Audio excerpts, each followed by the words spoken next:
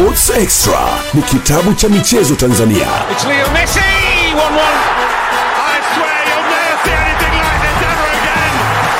Huu ni muda wa kujifunza kanuni zake. Ni kweli kabisa, ni ukweli usiopingika kwamba huu sasa ndio muda wako ambao ulikuwa unasubiri siku nzima ya leo kwa ajili ya kuweza kujifunza kanuni zote unazozifahamu, uweze kuzifahamu kwa undani wake, na usizozifahamu pia vile vile uendelee kupata taarifa kuhusu kanuni husika popote pale ulipo, na kukaribisha mwanamichezo mwenzangu. Asante kwa kuichagua Clouds FM. Leo ni siku ya Alhamis ya tarehe 4 ya mwezi wa 5 mwaka 2023. Saa 3 siku dakika 7 zimekwisha kuondoka. Mimi naitwa Priska Kishamba, nazungumza nawe kutoka Mikocheni jijini Dar es Salaam, na kukaribisha kwenye dakika 120 za kimichezo kuanzia hivi sasa mpaka itakapotimia saa 5 kamili usiku leo. Zipo taarifa mbalimbali utakazo kwenda kuzisikia usiku huu za kitaifa na kimataifa, na miongoni mwa taarifa kubwa tulizonazo za kitaifa ni pamoja na ligi kuu ya soka Tanzania bara imeendelea leo kwa mchezo mmoja uliopigwa pale mkoani Singida. Wananchi wa Washa Taa Nyekundu wahitaji alama 3 kutawazwa kuwa mabingwa kwa mara nyingine msimu huu wa ligi ya NBC nchini Tanzania. Kwingineko, muda wowote kuanzia hivi sasa kamati ya sheria na hadhi za wachezaji itatoa maamuzi baada ya kuzikutanisha tena kwa mara nyingine pande ya mchezaji Faisali Salum pamoja na watetezi wake na upande wa waliokuwa waajiri wake klabu ya soka ya Yanga, baada ya pande hizo kukutana siku ya leo na kupewa nafasi kila mmoja kuweza kusikilizwa. Bila kusahau pia taarifa za kimichezo utakwenda kuzisikia.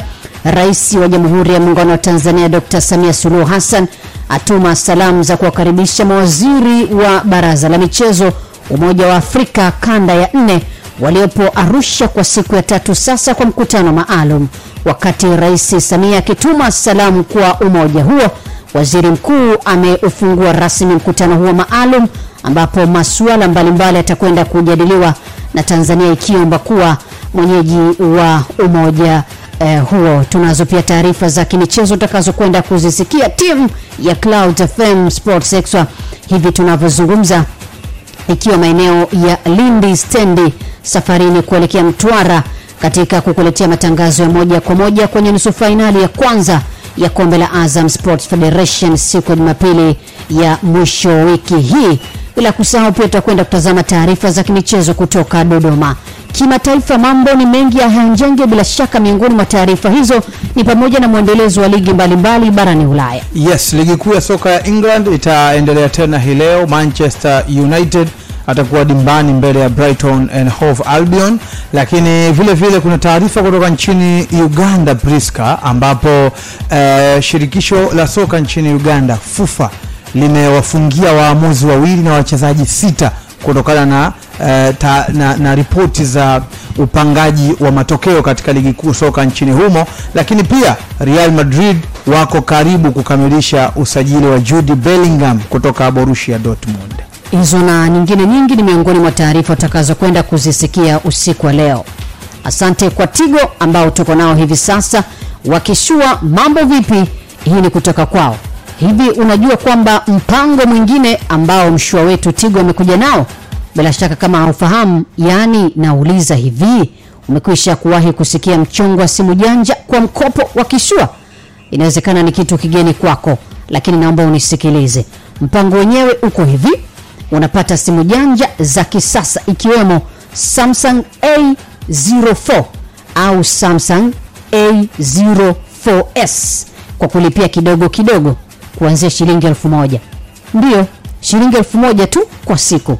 Sasa ili uweze kumiliki moja kati ya simu janja hizi, tembelea duka lolote la Tigo nchini upate simu janja kwa mkopo wa kishua aina hii ya A04 kwa kufanya malipo ya awamu shilingi 70,000 tu, na kisha uendelee kulipia kidogo kidogo kwa kutoa shilingi 1000 kila siku kwa mwaka mzima.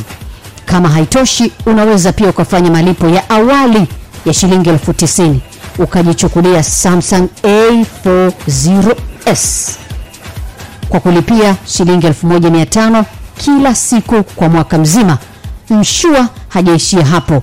Ukinunua moja ya simu janja hizi pia utapata mpaka GB 73 bure uweze kuperuzi kwenye internet mwaka mzima. Haya sasa, kazi inabaki kuwa kwako. Unataka kukaa wapi kati ya simu janja hizi mbili? Endelea kuishi kwenye ulimwengu wa wakishua, ufurahie michongo mbalimbali. Tembelea duka lolote la Tigo lililopo karibu nawe, ujipatie simu janja kwa mkopo wa kishua kutoka Tigo pekee. Njenge, hapa ndio tutakubaliana na Farhan, ile ndoto ya kila mmoja kumiliki simu janja inakamilishwa na Tigo.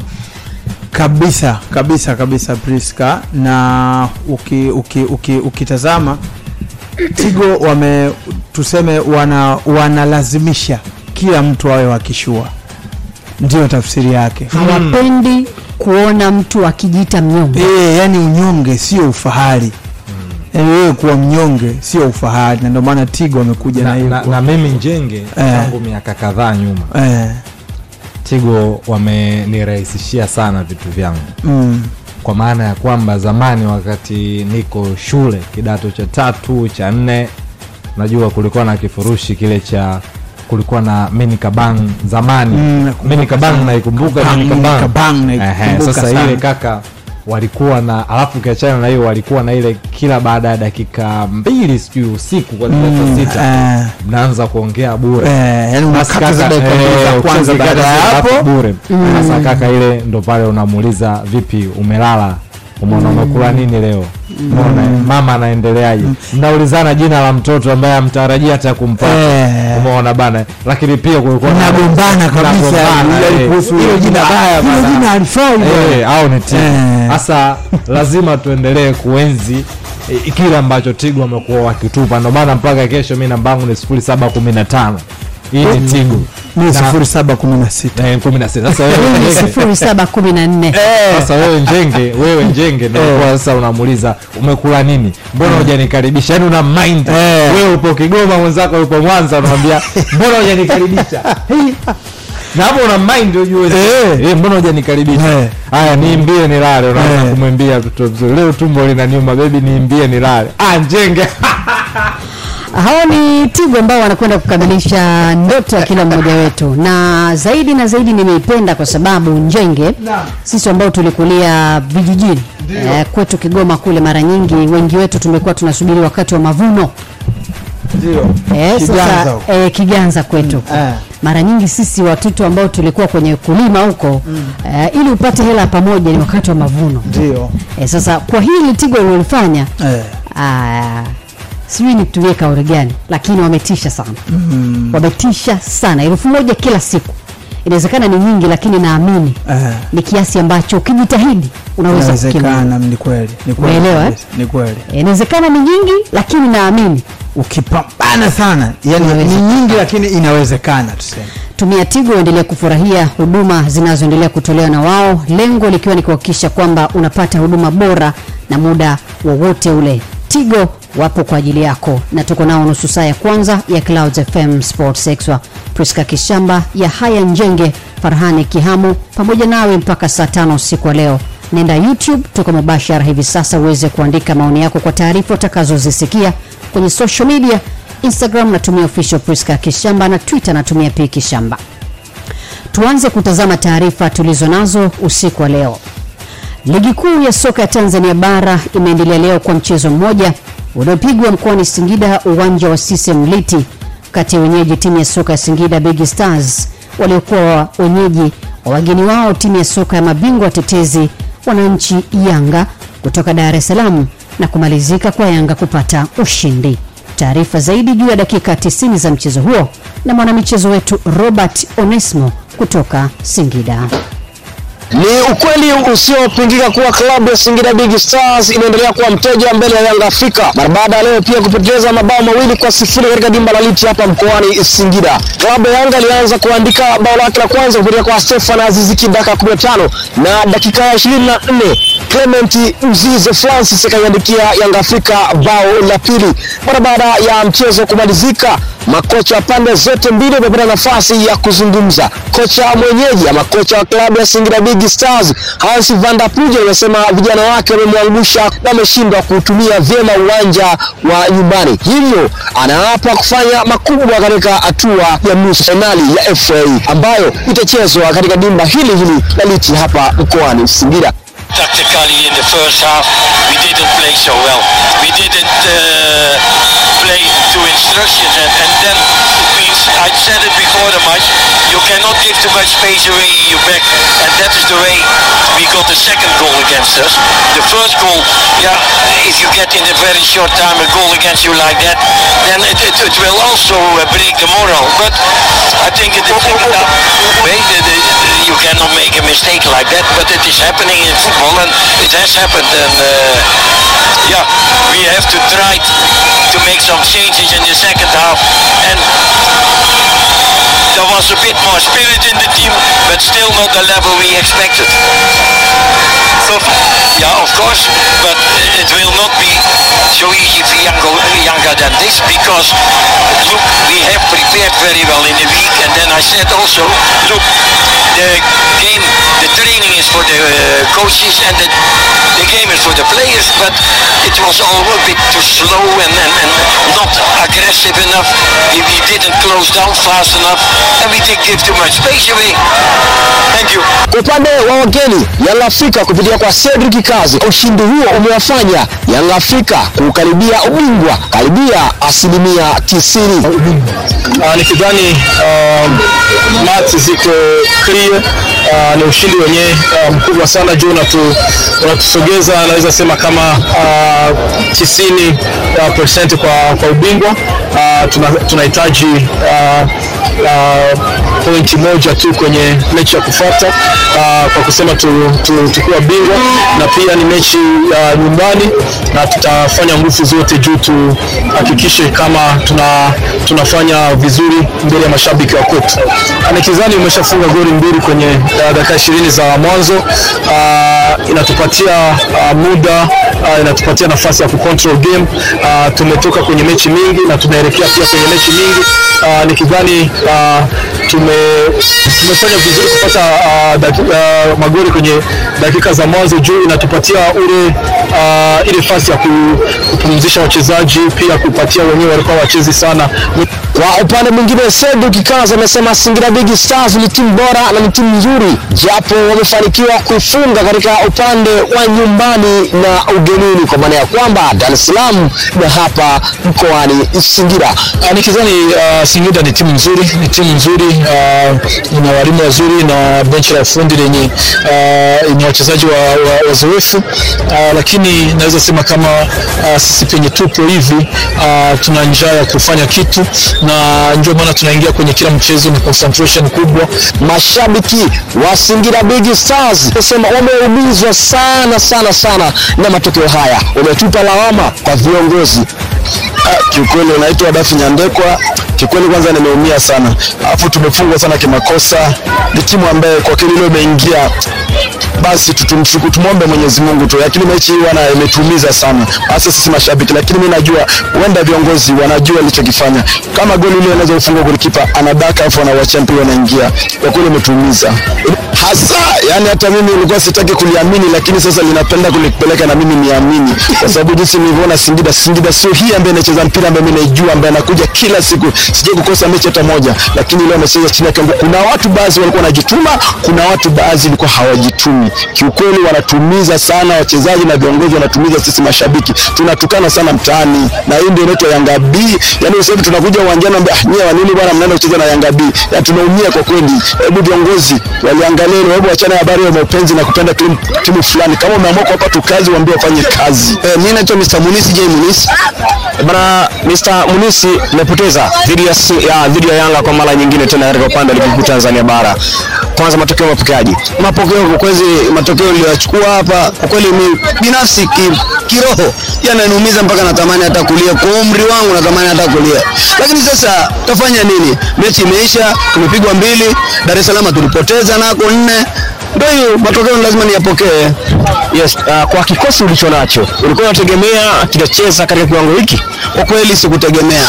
Ndio ule useme unakuja kuambiwa sisi ni watoto wa Yanga. Sasa sielewi hapo ni viongozi. Siwezi kulisema zaidi kwa sababu nikilisema zaidi nitakuwa kama labda nawaingilia nafasi fulani viongozi. Lakini kama mashabiki kauli yenu ni ipi?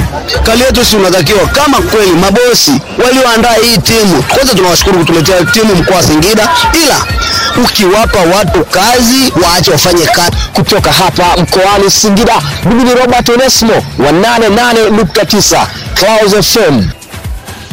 Asante mwana michezo Robert Onesmo kwa taarifa hiyo ya mchezo pekee. Dakika 90 za jasho kwa wananchi dhidi ya wenyeji wao timu ya soka Singida Big Stars. Farhan, kilichotokea Singida Big Stars, makosa aliyoyafanya goalkeeper ambayo inawezekana ikawa ndio mjadala mkubwa kwa tuliofuatilia mchezo wa leo, ni wa kwanza dhidi ya Aziz Ki kwenye ligi kuu msimu huu?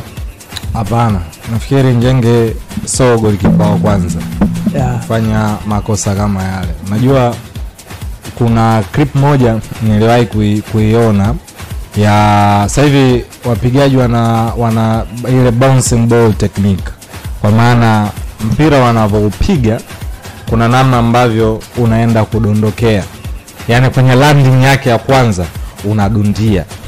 Umeelewa vizuri?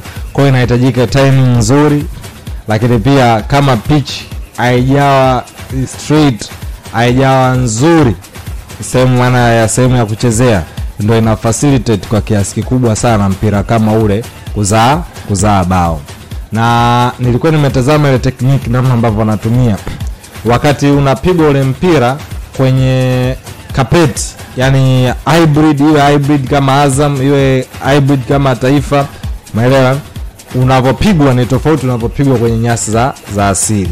Kwa maana nyasi za asili una kama ule liti, una kama vibonde japo havionekana lakini vipo, na kwa mpira ni rahisi sana kubadilisha direction.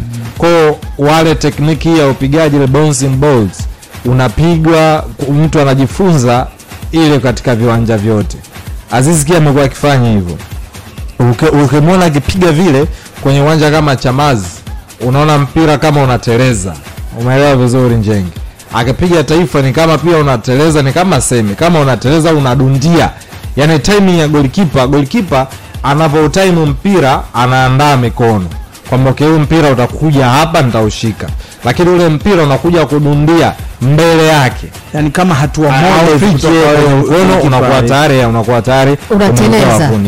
Kwa hiyo kuna namna sasa, kwa sababu mimi niliona YouTube, nilitazama kwamba hii mipira Aziz Ki kwa nini anaipiga hivi, nikaenda nikaiona YouTube na training yake wanavyofanywa magolikipa wa mipira kama ile. Zinachukuliwa kamba mbili, kamba hizi kama zile kudu zile nene mbili, alafu yule kocha anazichezesha. Unajua kamba zikiwa mbili ukizichezesha vizira kama mawimbi yale. Kwa hiyo anamwelekeza ile timing yale mawimbi. Kwa mfano mpira ukipigwa mita 30 timing yake ukoje, sijui umeelewa vizuri. Ni very complex technique, na hii inatokana na wenzetu kidogo, ni kwamba kuna namna ambavyo wanafundishwa. Ni technique ngumu sana ya Aziz anayotumia, lakini inapokuja kwa goalkeeper unamwona amefanya a very silly mistake. Utarajii kipa kwamba huyu kipa ni pro anafanya hiki, lakini ni zoezi gumu sana kuzuia ule mpira ambao anaopiga Stephen Aziz Ki. Kwa hiyo vile ni wenzetu wanafundishwa, vile ni wenzetu wanapitia training kuona kwa namna gani ambavyo wanafanya hivi vitu. Na hii dunia sasa ndio inapoenda, yani very microscopic, minor details na maana kubwa. Kwa mfano Liverpool wao waligundua mipira ya kurushwa ni advantage ya goli, wakasajili kocha, wakaajiri kocha kwa ajili ya mipira ya kurushwa. Na kama wanafanya hiyo kazi kwa kiasi kikubwa sana, Liverpool walikuwa benefited sana kile kitu. Kwa hiyo kuna wakati watawalaumu magolikipa wote bora, akina Aishi za magolikipa wengi bora wameshindwa kuizuia ile kitu. Lakini sasa kuna namna ya kufanya, kuna namna kuitafuta tekniki, iko YouTube unaingia, ni sasa hiyo kwenye Xtra. Sasa muda wako binafsi unatafuta kipa anakuelewesha namna ambavyo ya kufanya. Ni complex technique ambayo inahitaji golikipa afanye homework yake nzuri sana, na nafikiri wakati mwingine it's all about quality. Yani kuna mchezaji ana kitu chake binafsi. Kwa mfano David Beckham naweza katika ubora wake free kicks waweza kupanga hata ukuta wa watu 9, hata timu nzima, lakini atakevu ule mpira na utaingia wavuni. Kwa hiyo it's about technique, na nafikiri magolikipa watalaumiwa sana. Kwa sababu ya leo sio ya kwanza. Matokeo tumeyashuhudia Njenge, kwa pamoja tulikuwa tukiufuatilia mchezo ambao unaona baada ya kipindi cha kwanza mwalimu ni kama aliamua kubadilisha kikosi na kutengeneza sasa kikosi kingine kwa ajili ya mchezo ambao unawakabili. Singida United walikuwa mawapi leo kuwakabili Yanga? Singida Big Stars. Kwangu mimi nafikiri ni kuna vitu vingi ndani yake. Kwanza nadhani bado tutaendelea kumwaga sana pongezi kwa kocha Nasreddin Nabi Priska, kwanza kutokana na utulivu wake na maamuzi yake katika team selection kwenye karibu kila mchezo anaouendea. Amekuwa makini sana kwenye kujua ni watu gani ambao anatakiwa kwenda nao, hasa kwa sababu amekuwa ana namba kubwa ya wachezaji ambao wenye ubora ambao unakaribiana kwenye kikosi chake, tofauti ya mchezaji ambaye anaanza kwenye kikosi cha Yanga na yule ambaye yuko bench. Kidogo sio tofauti kubwa sana, wameachana tofauti ndogo sana kwenye ubora. Kwa hiyo hilo linampa uwanja mpana kocha Nasreddin Nabi, na yeye kwa sababu ni kocha ambaye ana hiyo hali ya kujiamini, amekuwa ana uwezo wa kumfanya mpinzani, wakati unajua siku zote makocha wapo kwa ajili unapojipanga upo kwenye wiki ambayo unajiandaa kucheza labda dhidi ya Yanga, huwa kuna namna ambavyo mwalimu anachanga karata zake. Kwa mfano kocha kama Hans wakati Singida Big Stars wanajiandaa dhidi ya Yanga, maana yake kuna namna ambavyo yeye alikuwa anaangalia ule ubora wa Yanga upo katika maeneo yapi, ajaribu kuufanyia kazi, lakini pia kutazama madhaifu ya Yanga katika maeneo gani ili aweze kuyafanyia kazi. Sasa wakati mwingine Nabi inawezekana miongoni mwa vitu ambavyo anaweza akawa anafanikiwa sana kukupeleka nje ya kile ambacho umekihitaji ni haya mabadiliko ambayo wakati mwingine anayafanya kwenye kikosi pasipo mpinzani kutarajia. Ukitazama kwenye kikosi ambacho leo kimeanza, baadhi ya wachezaji muhimu wakiwemo mtu kama Fiston Kalala Mayele ameanzia benchi, mtu kama Muda haya ameanzia benchi. Ukitazama bado watu kama wakina Joyce Romarisa wameanzia nje katika kikosi. Ukitazama kwenye midfield mtu kama Zawadi Mauya ameingia kikosini, ameanza. Clement Mzize akiongoza safu ya ushambuliaji. Kwa hiyo kuna nyakati unakuta inawezekana umejiandaa kupambana na Fiston Kalala Mayele, umepanga namna ambavyo backline yako itacheza kwa discipline dhidi ya Fiston Kalala Mayele, alafu mwalimu anakuja kukuletea sura tofauti na vile ambavyo umetarajia. Umeiandaa midfield kukabiliana na energy ya mtu kama Muda haya, unaona kikosi kina Stefano Azizi nyuma ya mshambuliaji. Kwa hiyo kuna namna ambavyo amekuwa anafanikiwa sana Nabi kukutoa wakati mwingine nje ya plani yako kutokana na kutengeneza mazingira yeye kutotabirika kwenye team selection. Amekuwa akichagua kikosi katika mazingira ambayo hutarajii, hasa ukitazama katika kipindi hiki ambacho amekuwa ana michezo mingi ambayo kwake imekuwa ni muhimu, michezo ya kuamua hatima ya Yanga ya msimu. Kwa hiyo amekuwa makini sana kwenye hilo. Kwa hiyo kwangu nadhani ni moja kati ya sehemu ya kwanza ambayo inawezekana kwa namna moja au nyingine ilichangia kuwatoa Singida Big Stars katika mpango wao wa kwanza ambao walikuwa wanaingia nao uwanjani. Sasa wakati mwingine sasa unapokuwa tayari unaingia kwenye mechi moja kwa moja, plan namba moja imeharibika, nafikiri ni mara chache sana kuweza kujaribu kubadilika, kuswitch kutokana na mazingira yaliyopo na ukafanikiwa. Kwa hiyo lakini mara nyingi ukifeli mpango wako namba 1, basi utakuta vitu vingi vimeharibika. Na ndio maana hata ukitazama nafikiri magoli ya Young Africans nafikiri magoli yote walifunga kipindi cha kwanza. Dakika 15 na 20. Kwa hiyo unapata picha kwamba vitu vingi walivifanya mapema sana Yanga, wakaiamua mechi mapema sana katika wakati ambao Singida wanapambana kuifukuza mechi.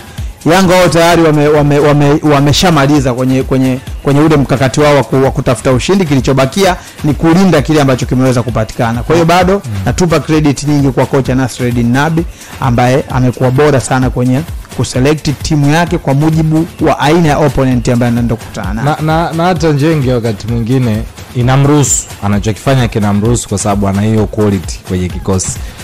Clement Mziza ana magoli 5, Stephen Morocco ana assist 5, Fiston Mayele ana mabao 16, Yani unaona kwa namna gani ambavyo Young Africans wana numbers nzuri. Lakini pia coach umemzungumza Njenge. Tuanza timu kama Yanga sio kitu cha muda mfupi. Ile timu ni kama ina misimu miwili mitatu. Nabi alianza nusu msimu ni huu. Kwa hiyo ina kama misimu mitatu process in building, ambapo utaenda sokoni utasajili mchezaji ambaye hata kulipa, utaenda sokoni utasajili mchezaji ambaye ataclick moja kwa moja. Na ukiwatazama Yanga, moja kati ya kitu ambacho wanakivunia sasa hivi ni hiyo rotation. Na umemzungumzia coach Nabi ana ngao back to back ambazo zote alimpiga Simba alafu ana Premier League moja na anafukuzia nyingine, kwa sababu sasa hivi anahitaji mechi moja tu, alama 3 tu kutangaza ubingwa. Kwa anatafuta back to back pia Premier League, anatafuta back to back FA Cup, lakini pia anaitafuta finali ya shirikisho, kiasi ambacho ni kwa modern format ya shirikisho ama ya club, michuano ya club barani Afrika, hii inaenda kuwa mara ya kwanza. Kwa unaona kwa namna gani ambavyo kocha ana profile nzuri. Wasiwasi wangu mkubwa sana ni namna ambavyo wenzetu wa mataifa mengi yaliyoendelea wanaishi kwenye mfumo ya a good dancer should know the right time to leave the stage. Wasiwasi wangu kama Nabi atapiga ligi kuu ya pili, atapiga FA ya pili, anangao back to back, hizi back to back mbili kwa kila michuano na jumla makombe 6, kama atafanikiwa kuingia finali, hofu yangu anaweza tu akaambia sikilizeni bana, tulipofika hapa inatosha. Mimi nafikiri nikatafuta changamoto mpya sehemu nyingine. Hofu yangu ndio hiyo, kwa sababu makocha wengi ambao wameprove vitu kama hivyo huwa wataki kukaa hapo. Pep Guardiola, Zinedine Zidane, yani Nabi atajiona kwamba okay, sina tena, yani sasa hivi naenda kumtuma Mahere kwamba akafanya kitu wiki, anamtuma nini tena?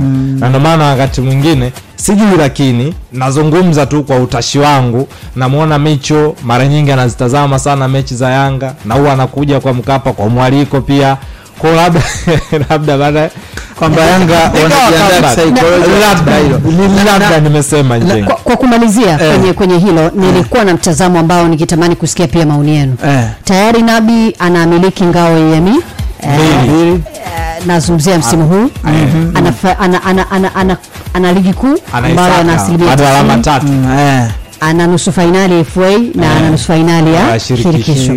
Ikitokea akachukua ligi kuu inakuwa kombe la pili, akachukua Azam Sports Federation itakuwa kombe la, na akaingia finali ya shirikisho, inaweza kuwa ni moja kati ya misimu bora tangu Yanga kuanzishwa.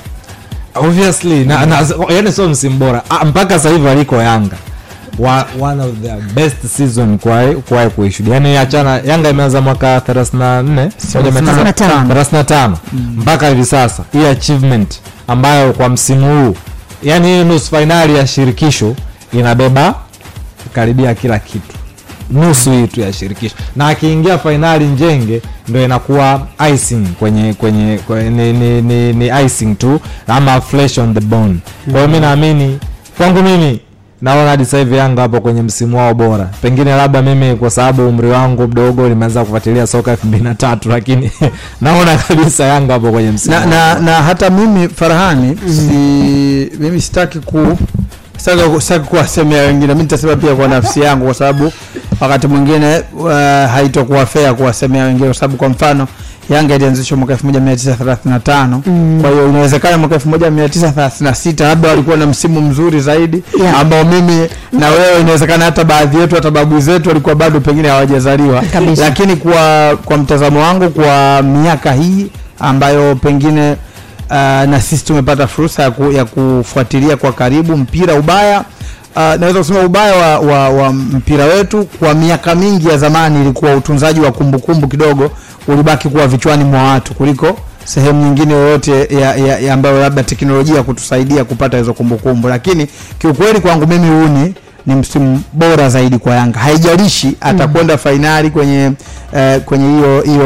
hiyo michuano ya Confederation, lakini mpaka ilipofikia ni moja ama ni msimu bora zaidi kwa klabu ya soka ya Yanga. Hilo nadhani haliwezi kupingika. Labda tutawasikia pia Watanzania wengine nao wana mtazamo gani katika hilo, kwa sababu anaweza akawepo mtu ambaye pengine alishuhudia msimu wa ligi wa mwaka 1967 68 pengine ulikuwa ni msimu mzuri, kwa hiyo anaweza kawa na maoni tofauti. Na hata Yanga pia na wao tunawapa nafasi ya kuweza kutukumbusha kama kuna nyakati ambazo wamewahi kuwa na msimu bora kama huu, kuwa kwenye finali ama nusu finali mbili, kuwa na kombe unaolimiliki tayari, lakini pia kwenye nusu finali nyingine ama kulikaribia kombe kwa maana ya kombe la ligi kuu. Tuandikie hivi sasa, unaweza kaenda kwenye YouTube, tunatazamika mubashara kabisa, bila kusahau kwenye social media official Priska Kishamba kwenye Instagram na Twitter, natumia pia Kishamba. Ya Haya Njenge pia unampata Instagram kama Ya Haya Njenge, vivyo hivyo kwa Farhani Kihamu, ili tuweze kuja kuona na tujikumbushe sisi tunazungumzia kwa enzi tulizoanza kufuatilia mpira na hapa tulipofika.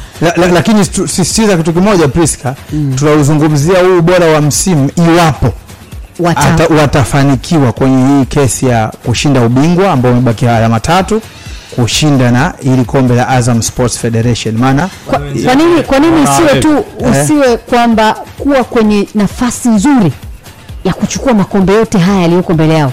Ukiweka kwenye tu kuwa nafasi nzuri, kuna msimu ambao kuingia kwenye nusu finali hawajawahi.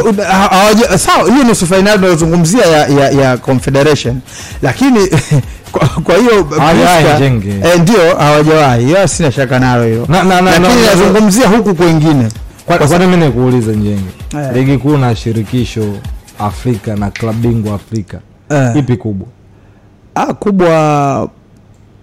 Kubwa ni shirikisho Afrika unayosema, na klabu bingwa na klabu bingwa yani continental football. Kwa mimi yani Young Africans wako nusu, ni achievement kubwa, na ndio maana hii achievement ambayo Yanga amekuwa nayo unmatched ndo anaenda kuipiganishia na Simba pale finali ile ya CAF Cup ile, unaikumbuka, ambayo imezua mjadala. Kwa hiyo CAF wenyewe shirikisho wanasema timu ya kwanza kutoka Tanzania kuingia nusu finali.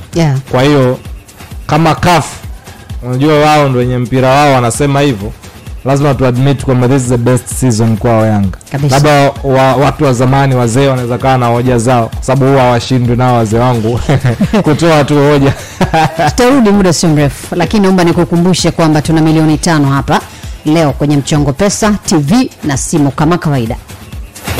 Jina langu ni Mshama, mkuu wa kitengo cha huduma za kifedha na malipo Tigo Pesa. Tigo Pesa tunajivunia kuendelea kutoa huduma kamili za kifedha hapa nchini Tanzania. Katika muendelezo wa kutoa huduma zinazokidhi mahitaji ya soko na wateja wetu, tumezindua rasmi huduma ya kadi mtandao, yani Tigo Pesa Mastercard Virtual Card, ambayo inawapa wateja wa Tigo Pesa fursa ya kulipia huduma na bidhaa mtandaoni katika majukwaa, platform zote zinazokubali malipo ya Mastercard. Wateja wa Tigo Pesa watanufaika na huduma hii ya kadi mtandaoni. Mteja ataweza kutengeneza kadi ya mara moja itakayotumika ndani ya siku 7 au kadi ya siku 90 bila kuwa na account benki. Ili kutengeneza kadi, wateja wa Tigo Pesa wapige *150*01 na kufuata maelekezo, au kwa kutumia app ya Tigo Pesa. Kadi itakuwa tayari kutumika kwa malipo ya mtandaoni, ambapo pesa itakatwa moja kwa moja kutoka kwenye akaunti yake ya Tigo Pesa kulingana na muamala atakaoufanya. Tigo Pesa ni zaidi ya pesa. Asanteni.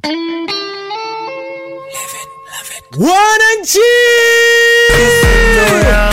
mmekuwa mchezaji wa 12 tangu tunaanza, na sasa tumefika nusu finali. Hatutaki kukuacha nyuma. Mpango ndio huu, twenzetu kwa Madiba kwa buku 2 tu upate fursa ya kusafiri na timu kushuhudia game dhidi ya Marumo Galaxy. Shiriki sasa, kamata simu yako, nenda kulipa bill na ingiza namba ya kampuni 553111, kisha weka kumbukumbu namba 111 au Yanga, halafu fanya malipo kwa shilingi 2000 tu, na kila unapocheza unapata nafasi ya bure kujishindia vifaa vya nyumbani kama vile smart TV na friji kutoka Haya. Wananchi, twendeni kwa Madiba, cheza zaidi, shinda zaidi. Vigezo na masharti kuzingatiwa. Hairuhusiwi kuchezwa na mtu chini ya miaka 18. We mdogo wangu, Tanzania nzima kunaga unyama kama huu. 88.5 Clouds FM, nenda unyama. The baddest. Ni mama rafiale kabisa mdogo wangu. We unamiliki mboga zote yani. Yakula vyote mdogo wangu. We mashamba kama yote Moise. We vibunda vipi? We. We ndaga fijo dogo. Yani ni mwendo wa maelekezo mdogo wangu. Si mmoja maelekezo. Unyama ni mwingi mdogo wangu. Let's go. 88 88.5. Best Station Clouds 2023. Sababisha. Mr. Tanzanite mwamba kabisa. Mzee baba sababisha utitiri wa madini yasiyopatikana kokote kongereko duniani. You're listening to Wa kuitwa Manyara 107.3 Clouds Manyara. upo kama haupo mzee, yani wewe ni mapesa tu, maunyama tu, huna za hovyo hovyo tajiri, kimenuka. Unaiheshimisha nchi ya Mama Samia. Tupe sifa baba, tupe sifa. Clouds 2023. Sababisha. Clouds FM Sports Extra ni zaidi ya Sports Tanzania. Ni zaidi ya Sports Tanzania. Dakika ni 42 saa 3 usiku. Mimi ni Priska Kishamba, unanisikiliza. Kipindi hewani ni Sports Extra na hii ni Clouds FM. Popote pale unapotusikiliza na kukaribisha uungane nasi kwa muda huu ambao umepata nafasi ya kuweza kujiunga. Mwisho wetu ni saa 5 usiku wa leo. Nipo na Farhani Kihamu na Yahaya Njenge. Tunaziangalia bado taarifa za michezo za kitaifa, tukianza na mchezo pekee wa ligi kuu ya NBC uliopigwa siku ya leo, na swali ambalo niliwauliza wachambuzi wangu hapa, ambalo ningetamani nawe unayetusikiliza sasa hivi uweze kushiriki.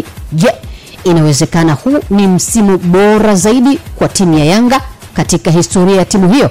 Utatujibu kupitia kwenye YouTube yetu, hivi sasa tuko live, lakini pia kwenye social media official Priska Kishamba, Instagram na Twitter ni Kishamba, ili niweze kuona maoni yako. Inawezekana huu ni msimu bora kwa timu ya Yanga kwenye historia yake? Tuandikie nasi tuweze kujifunza kutoka kwako. Inawezekana kwenye kumbukumbu zetu, basi kuna msimu ambao sisi hatukumbuki, wewe unaukumbuka, unaweza ukashare nasi tukaweza kufahamu. Lakini pamoja na hivyo, na kukumbusha kuhusu mchongo pesa. Mchongo pesa ni sehemu inayokuwezesha kuweza kujishindia fedha taslim pamoja na zawadi nyingine mpakato. Mpakato ni pamoja na TV, kwa maana Smart TV, bila kusahau kumekuwa na jezi 2 ambazo wewe unachagua ni aina gani ya jezi unazihitaji. Timu gani ungependa kuona siku moja unakuwa na kumbukumbu ya jezi hizo. Ili uweze kushiriki mchongo pesa, unahitaji kuwa na kiasi cha shilingi 1000 kwenye simu yako. Inaweza kuwa ni mtandao wa Vodacom, bila kuwasahau wateja wa Halotel, Airtel, Tigo pamoja na T-Pesa. Unachezaje mchongo pesa? Nisikilize. Kwa kutumia namba ya kampuni ya 321333 unaweza kushiriki mchongo pesa. Namba ya kumbukumbu ni neno pesa. Sasa hapo ndio unapaswa kupazingatia. Hiyo ndio sehemu itakayoonyesha ni wapi muamala wako umekusudia uende. Andika neno pesa, inaweza kuwa kwa herufi kubwa ama kwa herufi ndogo.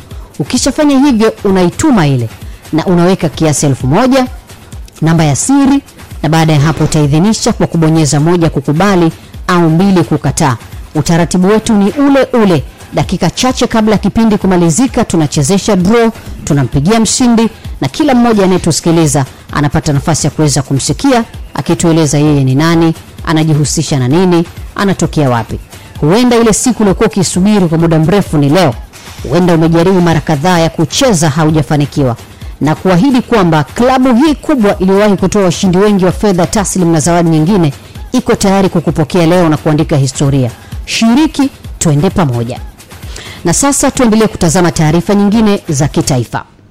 Kwa mara nyingine tena, kamati ya sheria na hadhi za wachezaji ya shirikisho la mpira wa miguu nchini TFF leo imezikutanisha pande mbili zinazokinzana juu ya masuala ya mkataba wa mchezaji Faisal Salum. Mwanamichezo David Kampista aliweka kambi makao makuu ya shirikisho hilo lililopo Ilala, Dar es Salaam, na ametuandalia taarifa kamili. Priska Kishamba na Mwana Sports Extra, ninafahamu kwamba hii leo wapenzi wa kandanda walikuwa wanasubiria kufahamu maamuzi ambayo yatatolewa na shirikisho la mpira wa miguu Tanzania TFF juu ya shauri la mchezaji Faisal Salum ambaye aliwasilisha barua ya kutaka kuvunja mkataba na klabu ya soka ya Yanga baada ya kuahirishwa mara kadhaa. Hatimaye hii leo pande zote mbili zimefika kunako makao makuu ya shirikisho la mpira wa miguu Tanzania TFF, na mimi nikiwa mmoja mmojawapo. Nimefika hapa kuhakikisha kwamba Mwana Sports Extra anafahamu kilichofanyika na kitakachokuwa kimeamuliwa. Sasa baada ya vikao kufanyika hapo ndani, tumekutana na wawakilishi wa pande zote mbili. Kwa upande wa Faisal Salum, mwanasheria wake ni Bi Fatma Karume. Yeye alikuwa na haya kuzungumza. TFF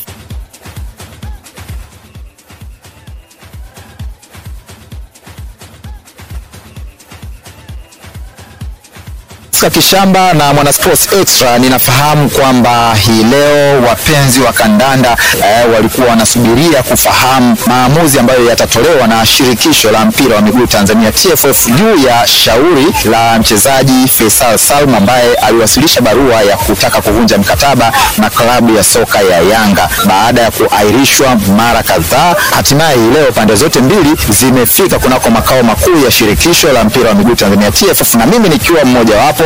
Nimefika hapa kuhakikisha kwamba Mwana Sports Extra anafahamu kilichofanyika na kitakachokuwa kimeamuliwa.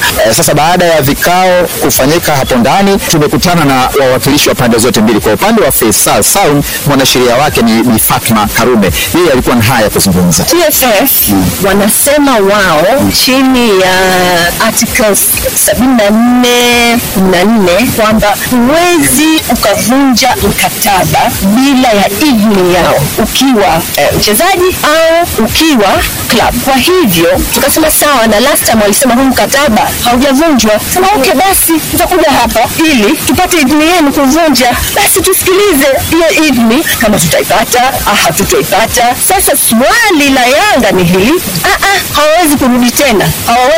Faisal hawezi kurudi tena kuomba idhini kwa sababu hili jambo mshaliamua. Lakini mmeliamua kwamba hana idhini. Mmeelewa?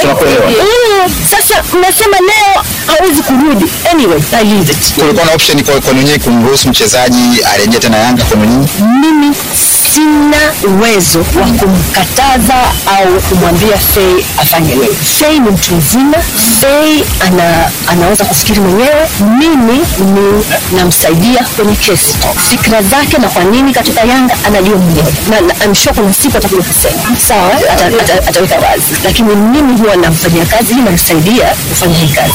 Siwezi kusema kwamba yeye atarudi Yanga tena au harudi Yanga tena. Kwani mimi nasubiri hayo maamuzi. Huo ni upande wa mchezaji Faisal Salum. Kwa upande wa Young Africans, huyu hapa mwanasheria wao Patrick Simon, na yeye alikuwa na haya kusema kuhusiana na kile ambacho kimefanyika ndani ya kikao ambacho kimewakutanisha hii leo. Kwa Tanzania hii kesi ilishafanyika. Kama kufanyika onge kasi ndio njoo kwa kile bwana, au aweze kurejea kwenye club mchezaji akitaka, lakini Faisal ni ndugu wetu, ndugu wangu, na muda wote akija klabuni sisi tunamkaribisha kwa ajili ya akitaka kuondoka, kama tulishasema kwenye msimamo wetu kwamba akitaka kuja kuondoka aje tu, tunamkaribisha, alete ofa mezani, sisi tunamruhusu aondoke, sio kwamba tunamng'ang'ania. Lakini ni kijana mwenzetu, ni mchezaji mwenzangu, inaniuma kuona kwamba yuko nje ya mpira muda mrefu.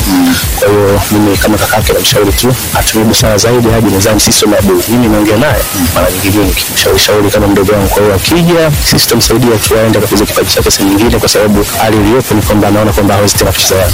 Kwa kifupi, majibu yatatolewa na chombo chenye mamlaka, nazungumzia shirikisho la mpira wa miguu Tanzania kupitia chombo chake ambacho kimekabidhiwa dhamana ya kutatua changamoto kama hizi. Tusubiri tuone mwisho wa siku maamuzi yatakuwa ni yapi. Kutoka hapa makao makuu ya shirikisho la mpira wa miguu Tanzania TFF, niite David Kampista na hii ni Sports Extra ya Clouds FM. Tunakushukuru mwenzetu David Kampista, na taarifa zilizopo ni kwamba muda wowote kamati ya sheria na hadhi za wachezaji ya TFF itatoa maamuzi ya shauri hilo baada ya kusikilizwa kwa pande zote mbili. Subra ya vuta heri na muda ni jibu nzuri. Tuendelee kutazama taarifa nyingine. Rais wa Jamhuri ya Muungano wa Tanzania Dr. Samia Suluhu Hassan ametuma salamu za kuwakaribisha mawaziri wa Baraza la Michezo la Umoja wa Afrika kanda ya 4 waliowasili jijini Arusha kwa ajili ya mkutano maalum wa wataalamu wa michezo wa nchi hizi. A very good morning, distinguished participants. Nafurahi kwamba Baraza la Michezo la Umoja wa Afrika kanda ya 4 limewaleta pamoja mawaziri na waongozaji wa michezo kutoka Komoro, Djibouti, Madagascar, Kenya, Mauritius, Somalia, Sudan, Rwanda, Sudan, Uganda na Tanzania pamoja na wadau wengine wa michezo kutoka nje ya ukanda huu. Hii ni mara ya kwanza kwa mkutano wa aina hii kufanyika kwenye ardhi ya Tanzania. Ninashukuru sana kwa niaba ya serikali pamoja na watu wa Tanzania. Nawakaribisha sana wanachama wote wa Baraza la Michezo la Umoja wa Afrika kanda ya 4 katika nchi ya amani na unyenyekevu ili na vivutio lukuki vya utalii. Ninahakikishia kwamba Tanzania ni sehemu salama. Can offer to the motherland Africa and to the world at large. I wish you fruitful deliberation. Asanteni sana. Thank you very much. Rais Samia huyo. Wakati Rais Samia akitoa ukaribisho huo majira ya asubuhi, kwingineko Waziri Mkuu wa Jamhuri ya Muungano wa Tanzania Kassim Majaliwa amefungua rasmi mkutano huo maalum wa mawaziri na wataalamu wa michezo wa nchi wanachama wa umoja unaounda Baraza la Michezo Afrika kanda ya 4, ambapo umoja huo umetakiwa kudumisha ushirikiano chanya katika maendeleo ya michezo, huku Tanzania ikiomba ridhaa ya kuwa makao makuu ya Baraza la Michezo la umoja huo barani Afrika.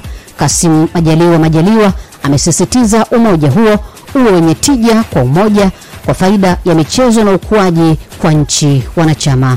Kutoka Arusha, Hababi Mohamed ametuandalia taarifa zaidi. Ni sehemu ya mkutano wa Baraza la Michezo la Umoja wa Afrika kwa maana ya kanda ya 4 linalofanyika hapa jijini Arusha, ikiwa ni mataifa 10 kati ya 14 ambayo ni nchi wanachama wanaounda jumuiya hii ya Umoja wa Afrika kwa upande wa Baraza la Michezo. Kinachofanyika leo ni baraza hili likutanisha mawaziri pamoja na viongozi mbalimbali wa michezo kutoka mataifa hayo, ambapo Waziri Mkuu wa Tanzania Kassim Majaliwa anasema ipo haja kuendelea na ushirikiano chanya kwa ajili ya kuboresha sekta ya michezo kwa mataifa haya. Nchi za Afrika tunaweza kushinda kila dola. Muhimu tuwekeze miundombinu michezo na ujuzi, lakini pia mshikamano wote. Kwa kushikamana pamoja tunapaswa kufika mahali pamoja kwa Tanzania ikishinda, maanake nchi wanachama wote tumeshinda. Uganda ikishinda, sote tumeshinda. Ethiopia, Rwanda, Burundi na nchi nyingine ikishinda, basi sote tumeshinda. Tukiwa na spirit hii, tutafanya vizuri zaidi kwenye mashindano ya kimataifa barani Afrika. Kwa upande wake Peter Ubane ambaye ni mwenyekiti wa kamati hii ya mpito, lakini ikiwa ni kutoka kule nchini Uganda, yeye anazungumzia umuhimu wa ushirikiano huu ili kukuza sekta ya michezo kwa mataifa haya ya Afrika, hususan katika kanda hii ya 4.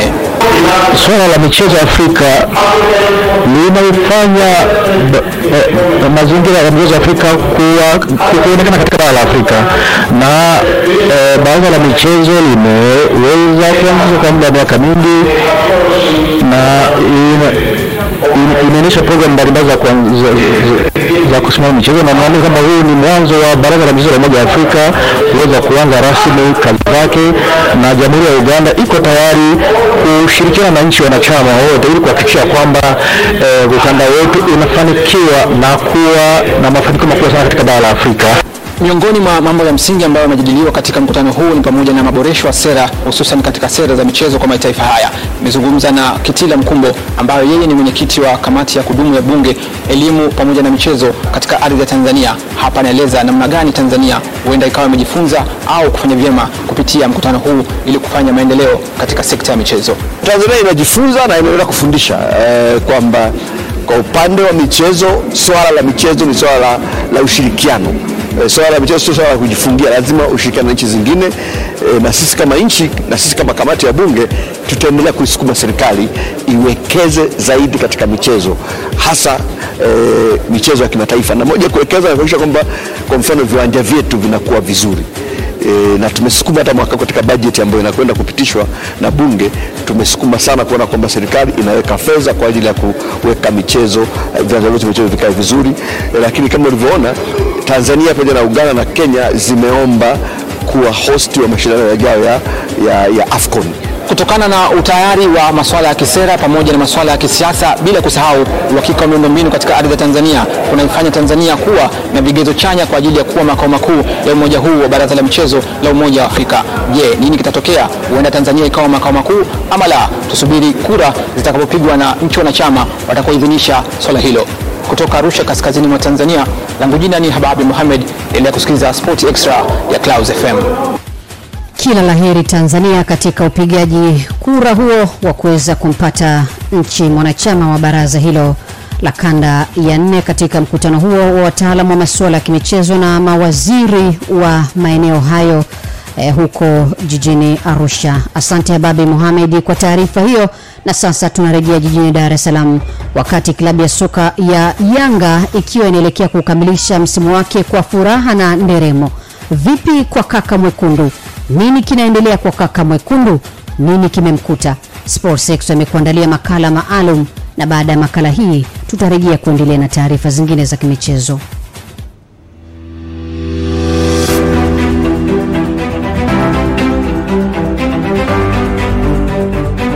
Kaka mwekundu amelala kabisa, lakini wanasema mengi mtaani juu ya usingizi wake. Wanasema mengi sana. Kwa nini analala sana? Kifupi, kaka mwekundu yupo usingizini kwa sasa na hana dalili za kuamka. Nimemkumbuka mtu wa kuthubutu ambaye jina lake linataka kufanana na kocha wa Singida Big Stars, ila bahati mbaya sana amelala pale ardhi ya Mkwawa. Ni kama amelala na mtazamo mkubwa wa kundi lile la marafiki wa kaka mwekundu. Kaka mwenye pesa yupo Mashariki ya Kati, ndio huko nyuma wanapishana sana. Mara kaka analaumu anapigwa pesa za manunuzi, mara kaka analalama gharama haziendani na kilichopo. Kifupi, kaka mwekundu upo usingizini, ila wenyewe wanahisi wapo sawa. Mwalimu alisema ukizoea kula nyama za watu au tuacha kamwe.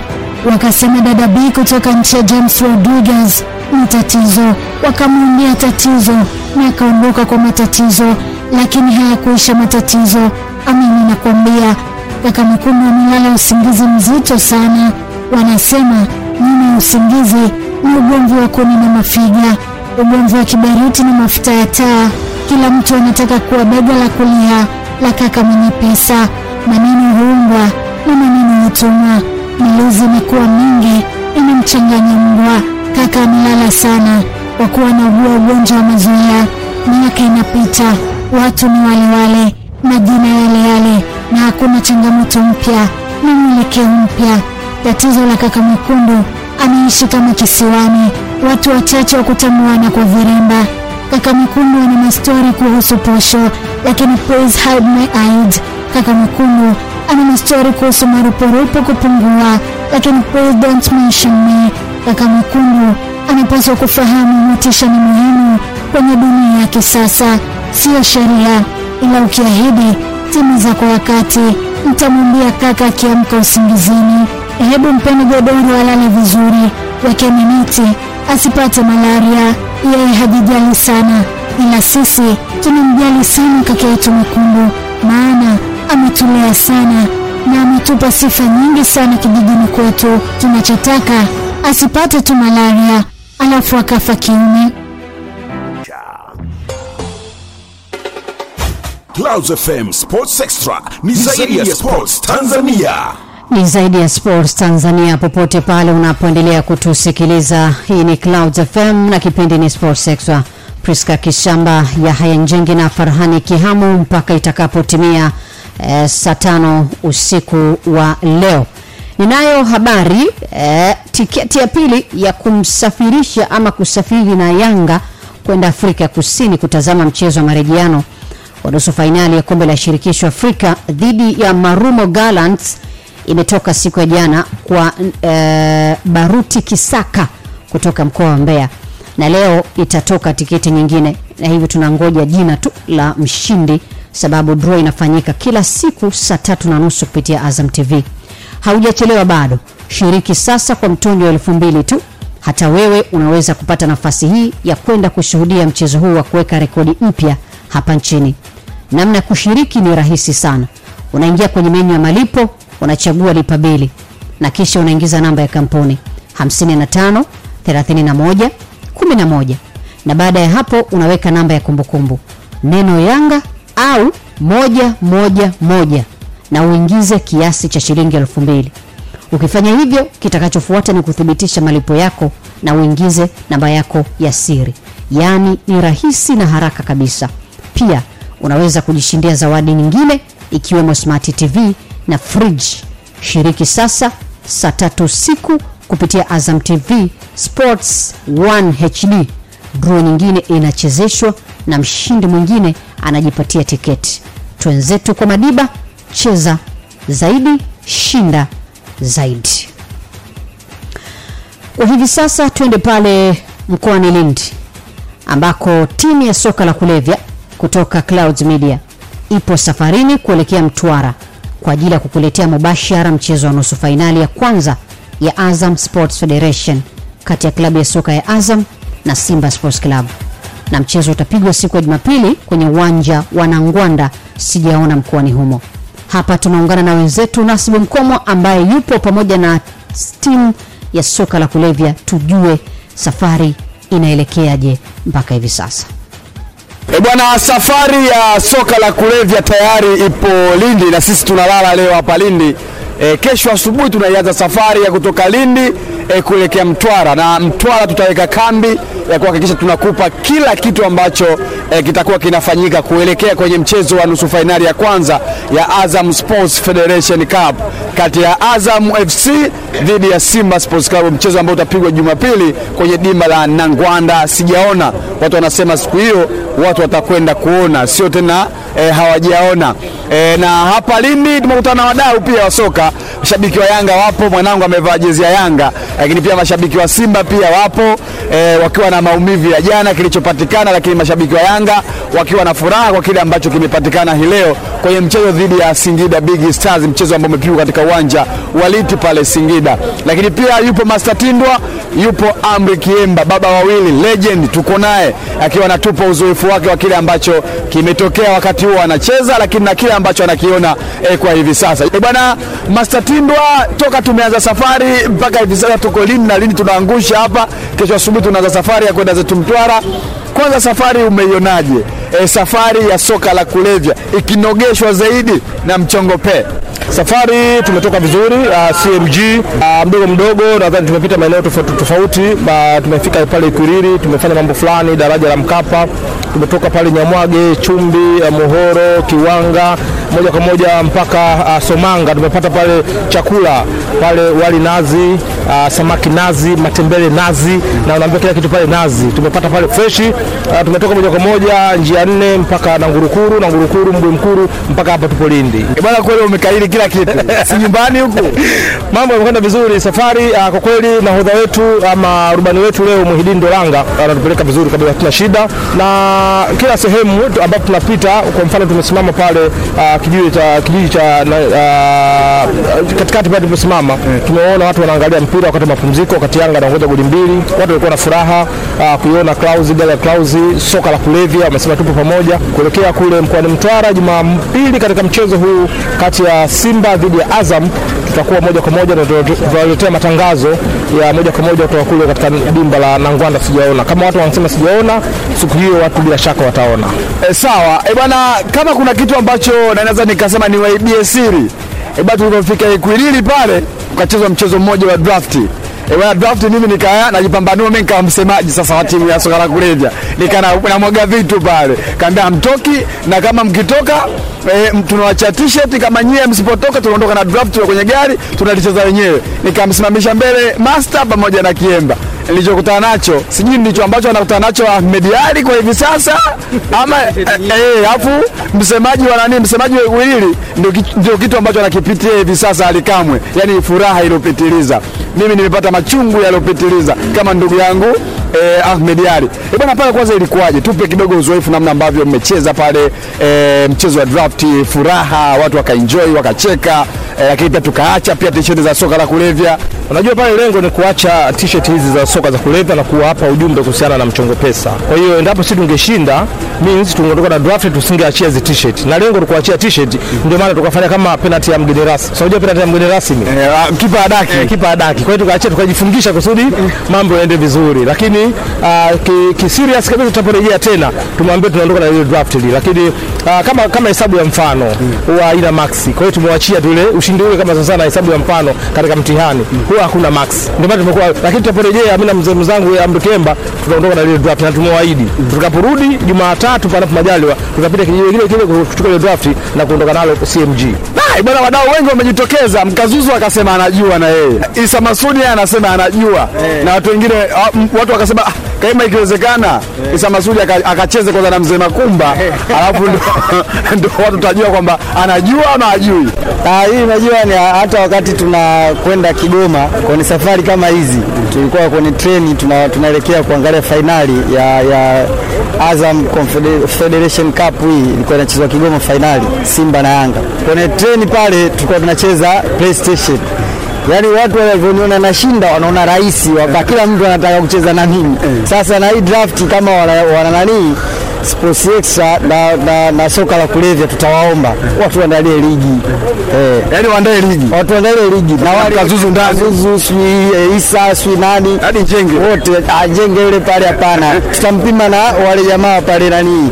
Reception kwanza. Akipita pale ataingia huko kwenye mpambano. Sawa, bwana, sisi tuko na ndugu zetu kutokea Lindi hapa na tuko stand sasa hivi. Bwana, ndugu yangu, mambo vipi? Bwana fresh, inakuaje bwana? Safi, uko vizuri? Niko poa mpe. Bwana, sura ile unaikumbuka vizuri kwenye soka kwa kibongo bongo hapo. Kibongo bongo naikumbuka. Bwana, hebu nipe kidogo hata tukio moja au mawili ya Amri Kiemba, baba wawili. Tukio moja na nilikumbuka game na Yanga. Aliperform sana katikati ya uwanja. Nikajua Amri ana kitu cha tofauti. Of course ni tukio na nilikumbuka. Wakati uko kwenu ama wakati uko upande wa pili? Maana amecheza Simba na Yanga huyo. Of course wakati uko upande wa pili. Wakati uko Simba. Piga sana pasi, siku moja anacheza na Yanga. Nikasema Amri kweli ana kitu cha tofauti. Yaani miongoni mwa viungo bongo unapozungumza lazima jina la Amri Kiemba ulitaje. Yaani Amri Kiemba ameonyesha kitu wakati uko Yanga. Wakati uko Yanga ndio amefanya vitu zaidi. Amefanya vitu zaidi, maana Yanga si ndio wasomi? Hata Simba wale yani ni watoto wa dada. Bwana, Amri Kiemba pamoja na Master Tindwa, hii ni safari ya kuelekea Mtwara. Mimi kuna kitu ambacho nilikuwa sijakigundua, lakini wakati nilipo kwenye gari ndio nikakigundua kwamba Azam kumbe hawajacheza muda mrefu. Yaani kumbe muda wote walikuwa wanamsubiri mnyama kwenye nusu finali. Na mchezo wao mwisho walicheza dhidi ya Ruvu Shooting, wakapata ushindi ugenini wa mabao 3-1. Na kwa muda mwingi sana wapo wanafanya training, bila shaka hii itawapa nafasi ama energy kubwa kuelekea mchezo huu wa nusu finali dhidi ya mnyama. Na ukiangalia Simba ni moja ya timu bora kwa sasa, performance wise wanafanya vizuri. Ukiachana kuondolewa katika michuano ya kimataifa, lakini bado na mbio hizi za ubingwa wanaonekana kama wametema bungo, lakini naona mawazo, fikra zao zote zimebakia katika kombe la Azam Sports Federation. Wanajua wakimaliza msimu huu wakibeba kombe at least watafuta machungu yote ambao wamepitia, lakini wakikosa kombe means yale machungu watayakumbuka. Kwa hiyo mchezo huu kati ya Azam na Simba bado nawaangalia Simba watakuja na energy kubwa sana. Ukiangalia mchezo wa jana dhidi ya Namungo, mwalimu pengine kuna baadhi ya wachezaji waliopumzisha kwa ajili ya mchezo huu. Kwa hiyo Azam hajacheza muda mrefu, lakini kuna baadhi ya wachezaji Simba wamepumzishwa. Kwa hiyo Kipute Jumapili pale na Ngwanda sijaona, nataka itakuwa mchezo mkubwa na ukifundi zaidi, kwa sababu Azam katika ligi kuu mwaka huu wamevuna alama 4 kutoka Simba. Na kama unakumbuka ushindi wa kwanza Azam walifanya tafrija ama walifanya sherehe ndogo kwa kumfunga mnyama. Na Simba kitendo kile kimewakwaza sana. Mchezo wa pili sare magoli 2-2, lakini mchezo huu wa tatu natumai utakuwa mchezo mgumu kupita michezo hii ambayo imepita, kwa sababu kuna michezo miwili tu kwa sasa. Mchezo huu wa nusu finali na wa finali, pengine mtu utakuwa ubingwa. Huko katika ligi kuu Azam wamesanda, Simba wametema bungo. Kwa hiyo tunaona kwamba macho yao yote katika finali, na ili ingie finali inabidi upambane katika mchezo huu wa nusu finali. Kwa hiyo naona mchezo utakuwa ushindani. Na ukiangalia mizania Azam na Simba, ukiangalia frame ya Simba kwa sasa kidogo amemzidi Azam kumzani, tofauti na wakati ule ambao Simba wanacheza na Azam, ilikuwa coordination ya Simba haikuwa vizuri. Bwana, sawa, Master Tindo hapo. Nitakaporejea kwa mara nyingine nitarudi na legend hapa Amri Kiemba pamoja na wadau wachache ambao tuko nao, na wenyewe wapate nafasi ya kuzungumzia mchezo wa nusu finali, ambapo sisi timu ya soka la kulevya tayari tuko hapa Lindi kwa ajili ya kuelekea Mtwara kwa ajili ya mchezo huo wa Azam Sports Federation Cup nusu finali ya kwanza. Asante Nasibu, na kabla haujarejea kwa mara nyingine, twende Dodoma kutazama taarifa za michezo kutokea hupo. Mchezaji wa zamani wa klabu ya Liverpool Alan Nixon anatarajiwa kuja kwenye mashindano ya Kashasha Youth Tournament jijini Dodoma kwa lengo la kusaka vipaji na kuwanoa makocha mbalimbali ndani ya jiji la Dodoma. Mwanamichezo James Nestor ana taarifa kwa undani kuhusu ujio wa mchezaji huyo. Mashindano ya Kashasha Youth International ambayo yamekuwa na faida kubwa kwa vipaji mbalimbali ndani ya makao ya nchi pamoja na taifa kwa ujumla, ambapo tumeshuhudia hivi karibuni faida za mashindano hayo kwa kutoa wachezaji wengi wanatumiwa kwenye mashindano ya Afrika kwa shule za sekondari kupitia shule ya Fountain Gate, yanatarajiwa kuanza Juni 8 mwaka huu. Kelvin Shabani Heri ni country manager wa Fountain Gate Academy, amesema mashindano ya msimu huu yatambatana na elimu ya chakula cha wachezaji, jinsi ya kujitunza kwa wachezaji, elimu ya afya kwa wachezaji, sambamba na sheria za mchezo wa mpira wa miguu. Lakini mashindano yetu yanakuaga ya tofauti. Kama mnaofahamu, sisi kama Fountain Gate huwa tunapenda kujitofautisha katika mambo mengi. Basi mojawapo ni kwamba ndani ya mashindano haya pia tunatumia wasaa huo wa siku ambazo tunakuwa na vijana pamoja na walimu wao, basi tunatoa semina fupi ambazo zinawasaidia katika masuala mbalimbali. Kwa mfano mwaka huu tumewaandalia semina ya masuala ya afya na tayari tumesha tafuta wataalamu ambao watatusaidia kutoa afya ya wanamichezo, semina ya afya ya wanamichezo katika mashindano haya. Lakini pia tunatoa semina ya vyakula kwa wanamichezo, kwa maana ya nutrition. Ni kipengele muhimu sana katika kuona namna gani tunaweza tukawasaidia vijana wa Kitanzania. Lakini zaidi basi tutaangazia pia masuala ya sheria kama ambavyo tumekuwa tunafanya kila mwaka kwa kualika wenzetu kutoka katika shirikisho la waamuzi. Basi waamuzi wanakuja na kutupatia elimu kuhusiana na masuala ya sheria, kwa sababu kila mwaka mpira unaendelea kukua na kubadilika. Lakini pamoja na semina hizo, basi kwa sababu tumesema ni jukwaa la vijana, tumealika mawakala kutoka ndani na nje ya nchi waweze kuungana nasi katika siku hizo za mashindano, na kwa kupitia hiyo maana yake waweze kuona vijana ambao wanaweza wakawaendeleza. Kwa hiyo hii ni fursa, kama kijana yupo katika timu fulani, ni nafasi kwake sasa kuona kwamba hii ni fursa yangu kubwa ya mimi kwenda kuonyesha kipaji changu, na pengine huwezi jua anaweza akafanikiwa kupitia hapo. Tumeshuhudia hivi karibuni mpira ukiwalipa vijana wengi sana, na timu nyingi za Kiafrika zimeanza kuwaamini vijana katika timu zao. Kwa hiyo ni nafasi sasa ya kuwapa fursa, kuwapa jukwaa waweze kuonekana katika mashindano makubwa yale ya mabinti, mashindano ambayo utakumbuka timu yetu ya mabinti ya Fountain Gate sekondari iliweza kuwa mabingwa wa kwanza wa Afrika wa mashindano ya chini ya miaka 15.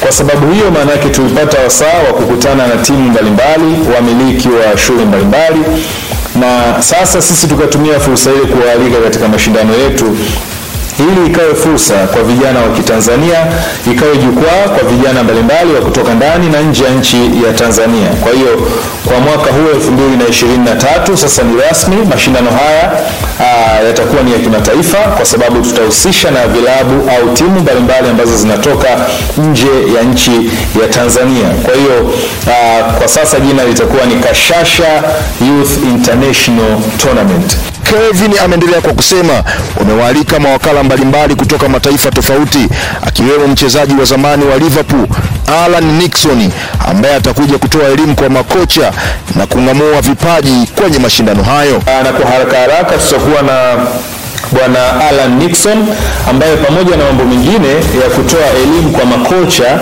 lakini pia Alan Nixon huyu tutahusiana naye moja kwa moja katika kung'amua vipaji vile ambavyo vitakuwepo katika mashindano.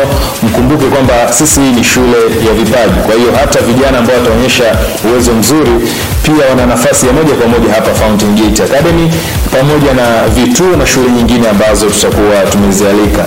Kutoka makao makuu ya nchi jijini Dodoma 104.4, mimi ni James Bunuma. Endelea kusikiliza Sports Extra ya Clouds FM. Asante Bunuma. Tunarejea tena mkoani Lindi. Wenzetu wako tayari kukamilisha sehemu ya pili ya kile ambacho wanaendelea kukifanya katika safari yao ya kuelekea Mtwara, kukuletea matangazo mubashara mchezo wa nusu finali siku ya Jumapili kati ya Simba dhidi ya Azam.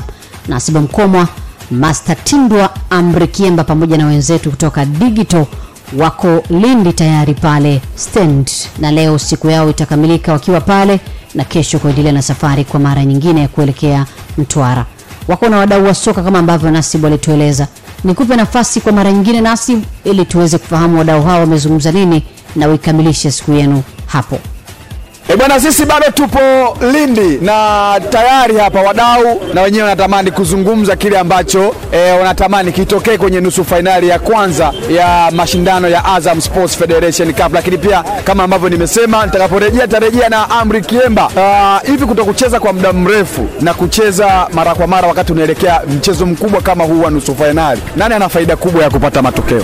Kwanza kwa muda mrefu pia kuna kipimo. Muda wa wiki moja ni muda ambao unatosha kwa timu kuweza kujiandaa vizuri kwa mchezo, kwa sababu siku ya kwanza ya mchezo ikishaisha, siku inayofuata ni siku ambayo timu inaweza ikaja kufanya recovery, kwa maana siku hiyo, na kama walicheza Jumapili, Jumatatu wanafanya recovery, Jumanne inakufa kwa maana ya free, Jumatano wanarudi kwenye mazoezi, wanapandisha kulingana na uzito wa mechi ambao wanaenda kucheza. Alhamisi mwalimu anaanza kushusha ile geji. Jumamosi ilikuwa wacheze mechi, lakini imepelekwa Jumapili. Kwa Jumamosi ni siku ambayo ya kurudisha nguvu na kukusanya nguvu kwa ajili ya kuendea mchezo wa Jumapili. Kwa hiyo sioni kama ni muda mrefu kumzika. Inapokuwa wiki zaidi ya 2 mpaka 3, pale tena ile match fitness inaweza kashuka na kuzaliwa fatiki kama mwalimu hatopangilia mazoezi vizuri. Kwa hiyo bado mapumziko ya Azam yako ndani ya mchezo, na kwa Simba inawezekana kwa mechi ile kama mwalimu ameitumia kwa ajili ya kujiandaa na mchezo huu, kwa maana baadhi ya watu amewapumzisha ili waweze kuwa na nguvu hizo za kucheza kama ambavyo wachezaji wa Azam walipumzika kwa kusubiri mechi hiyo. Kwa nadhani kwangu mimi ni muda ambao unatosha kwa Azam kujiandaa kucheza mchezo huo, lakini pia kwa Simba ni muda ambao wamesaidia kuangalia makosa kwenye mchezo uliopita na baadhi ya wachezaji wakipata mapumziko kwa ajili ya mchezo husika. Kwangu mimi nadhani itakuwa ni mechi moja nzuri ambayo ukiangalia timu zote mbili matumaini yao pekee yamebaki kwenye hilo kombe. Kwa hiyo kama wanapoteza kombe hilo kwenye karatasi ni kwamba hakuna kikombe ambacho wanaweza wakakichukua. Japo kwenye mchezo wa mpira wa miguu hata kama mtu ana nafasi kubwa ya kuchukua kikombe ni mpaka afikishe pointi ambazo wengine hawezi kufikia, lakini kwenye karatasi inaonekana washapoteza, na hapo ndio sehemu pekee ambao wanaweza wakajifariji Azam na Simba. Ukiangalia mechi zao za msimu huu bado ni timu ambazo zinaonekana zina uwiano sawa kwa namna ambavyo zimecheza. Mechi ya kwanza Simba alifungwa, mechi ya pili kulikuwa na ushindani ikatoka sare, lakini pia Simba imekuwa ikiimarika siku hadi siku kuanzia mwalimu Robertinho amekuja, hususan ikiimarika kwenye eneo la timu inapokuwa kwenye negative position, kwa maana kwamba haina mpira. Pale ndipo ambapo mwalimu amejaribu kuibadilisha timu na imeonekana ni timu ambayo iko imara na compact, na unaona hata kama inazaliwa goli basi ni goli ambalo litasababishwa na kosa la mchezaji binafsi, lakini sio mjumuiko wa timu. Kwa hiyo ni mechi ngumu na tusubiri dakika 90 zitaamua za mchezo huu au tuende kwenye mikwaju ya penalty. Ugumu unachangiwa na kama ambavyo umesema ndio matumaini pekee ya kila timu. Na kila mwalimu ni matumaini pekee ya kuweza kuondoka na kitu kwenye msimu, kwa sababu bado kuna mechi mbili tu ili kuweza kuendea hilo tukio la kombe. Ile la pointi na kuomba Mungu, yani wewe ushinde mwenzio apoteze, lile kule ni ngumu, ambalo hili kama unapambana mwenyewe unaweza ukaibuka mshindi, kwa maana kwamba wewe matokeo yako ndio yanakusaidia kuweza, matokeo yako ya ushindi yanakusaidia kuweza kwenda kulichukua kombe. Kwa hiyo mechi ngumu, ugumu unaletwa na kwamba timu zote mbili ndio kikombe pekee kilichobaki ambacho wana uhakika wa kwenda nacho mwisho wa msimu. Bwana, sawa washikaji zangu wa Lindi Stendi. Bwana, ndugu yangu, kwanza mambo vipi? Poa kabisa. Uko vizuri? Niko vizuri shehe. Bwana, wewe kwanza unasimama wapi? Unasimama Azam ama unasimama Simba? Mimi mnyama bwana, mnyama mkali wa kimataifa. Anang'ata hatari sana shehe. Bwana, mechi hapa ndo natumaini pekee ambalo mmesalia nalo. Kwenye ligi ndo kama hivi. Tumaini lilobaki ni Azam Sports Federation Cup. Azam pia tumaini lilobaki ni Azam Sports Federation Cup. Ni kweli kabisa. Kwenye ligi amenifunga mechi moja tumetoa sare, ila mechi ya FA nusu finali tunaitaka, na sisi ndio kombe letu ambalo tunaweza kusafiri kwa msimu huu, ndio kabatini ni FA. Kwa hiyo sisi tunaitaka na tunataka mtani aje tupige zile mbili zingine pale tulipoishia bwana. Yaani nyinyi mnataka mpite ili mkakutane na mtani kabisa. Mtani ndio lengo letu. Huyo Azam anajichanganya tukagia mtumbo vibwengo, kesi lengo letu tunataka mtani tupige pale kwenye mshoro tulipoishia kwenye mbili pale, tuweze kuongeza dozi kwa 3 hata 4, daktari atakavyoona inafaa, basi ndio tutakapokuwa. Bwana, wanawataka nyia na usi kama amejiandaa anatuandaa na tutaka na sisi tunamhitaji. Sisi tunatoa majibu game ya Singida. Haya yote yanazungumza kutokana na yeye labda na uhitaji. Ila mimi naamini atoboe. Azam anahitaji game, au sio? Lolote linawezekana football, au sio? Ila mimi nina shida naye sana kwa sababu nataka kulipa deni. Kashanifunga 2 bila Taifa. Kwa hiyo nina kisasi naye na nina sababu naye ya kukutana naye. Mimi nimejiandaa vyovyote vile, au sio? Finali najiandaa kukutana na mnyama wakati wowote kuanzia sasa. Unasemaje? Yanga ameshafungwa na Simba, sasa atamweza Yanga Simba? Amwezi. Na hiyo patashika nguo kuchanika siku hiyo. Sisi lazima Simba tumfunge Yanga. Azam ndo ameshikwisha habari yake kuanzia Jumapili hiyo. Hawezi kutoboa kwetu sisi. Lakini kwenye ligi amewafunga moja, mmetoka sare moja. Kufunga moja sio sababu. Mchezo popote pale kuna kupata na kukosa. Vipi utaenda Mtwara? Nitakwenda na sasa hivi nataka nayo mimi mwenyewe mfanya biashara hapa stand. Hata ukija tu ukiuliza mama Kala tu utapata stand hapa. Na lazima utakuwepo Mtwara. Lazima nitakuwepo Mtwara, utaniona hapo. Asikwambie chochote huyo. Jumapili huyo atoboi huyo. Atoboi. Simba anafungwa Mtwara. Nakwambia kama utani brother. Ana lolote mama kuongea polojo tu hivi. Anapigwa tarehe. Tuliwakufunga wewe pale ukakimbia. Tuliwakufunga wewe. Watu wa Yanga wanaomba Simba afungwe na Azam, wanaogopa kukutana na Simba. Yaani wanakopa aibu. Wanakopa aibu. Wanajua Simba akishinda na wao wakishinda akifunga ile tawi lao lile la Singida. Basi wanajua ukifika huko utapigwa. Utapigwa leo mpira la Morocco. Lile la Morocco tarishe. Tuombe ende. Kocha mkuu tukavu kule Morocco. Bwana washikaji zangu, kwenye kile ambacho tulikuwa tunakitazama hii leo tukiwa stendi ya Lindi hapa, wakati sisi leo tumeweka utuo, alafu kesho asubuhi tunaianza safari ya kuelekea pale Mtwara. Lakini nikukumbushe mshikaji wangu, naona nafasi kubwa ya kupata pesa pamoja na vitu mbalimbali, mfano TV, simu na vitu vingine kama ukishiriki kwenye mchongo pesa. Wewe cheza hivi sasa kama unatumia Halotel, unatumia Tigo, Airtel Money pamoja na Vodacom, namba ya kampuni 321333. Alafu baada hapo wewe sikilizia, bahati inaweza nikawa ni ya kwako, alafu wewe ukatangazwa kuwa ndo mshindi kwenye ile jackpot kubwa ambayo pia itakwenda kuchezeshwa. Tunafahamu kwamba kuna jackpot ya Nasibu katika hewani, lakini sio mbaya, alikuwa anajaribu kutueleza kuhusiana na draw ya mchongo pesa, ukiachana na milioni 5 ya leo, lakini kuelekea siku ya Jumapili pia kuna jackpot kubwa ya fedha itatolewa. Sasa wakati wao wanamalizia safari leo, wamepumzika leo, na moja kati ya vitu ambavyo binafsi nimefurahishwa navyo kwenye hayo mazungumzo ya hapo mwishoni ya mashabiki wakijaribu kubishana, yani mechi ya Mtwara ni nusu finali ya Simba na Azam FC. Lakini hapo katikati ya hayo mabishano inawahusu na watu wengine, yani tayari ni mechi ambayo inaonekana kuna na upande mwingine tena. Hiyo mechi wanaitazama kwa jicho la tatu na wao wanaitaka, ndio yani na wao wana maslahi nayo vile vile. Mwingine anakuambia hawa jamaa tuna deni nao, tunataka waje finali tuwafanye vibaya. Lakini mwingine anaonekana kimoyomoyo, yeye anasema hao bora wasije huku ili mipango kidogo isiwe migumu sana. Lakini mwisho wa siku ndio ladha ya football ya nchi bwana kabisa. Kabisa.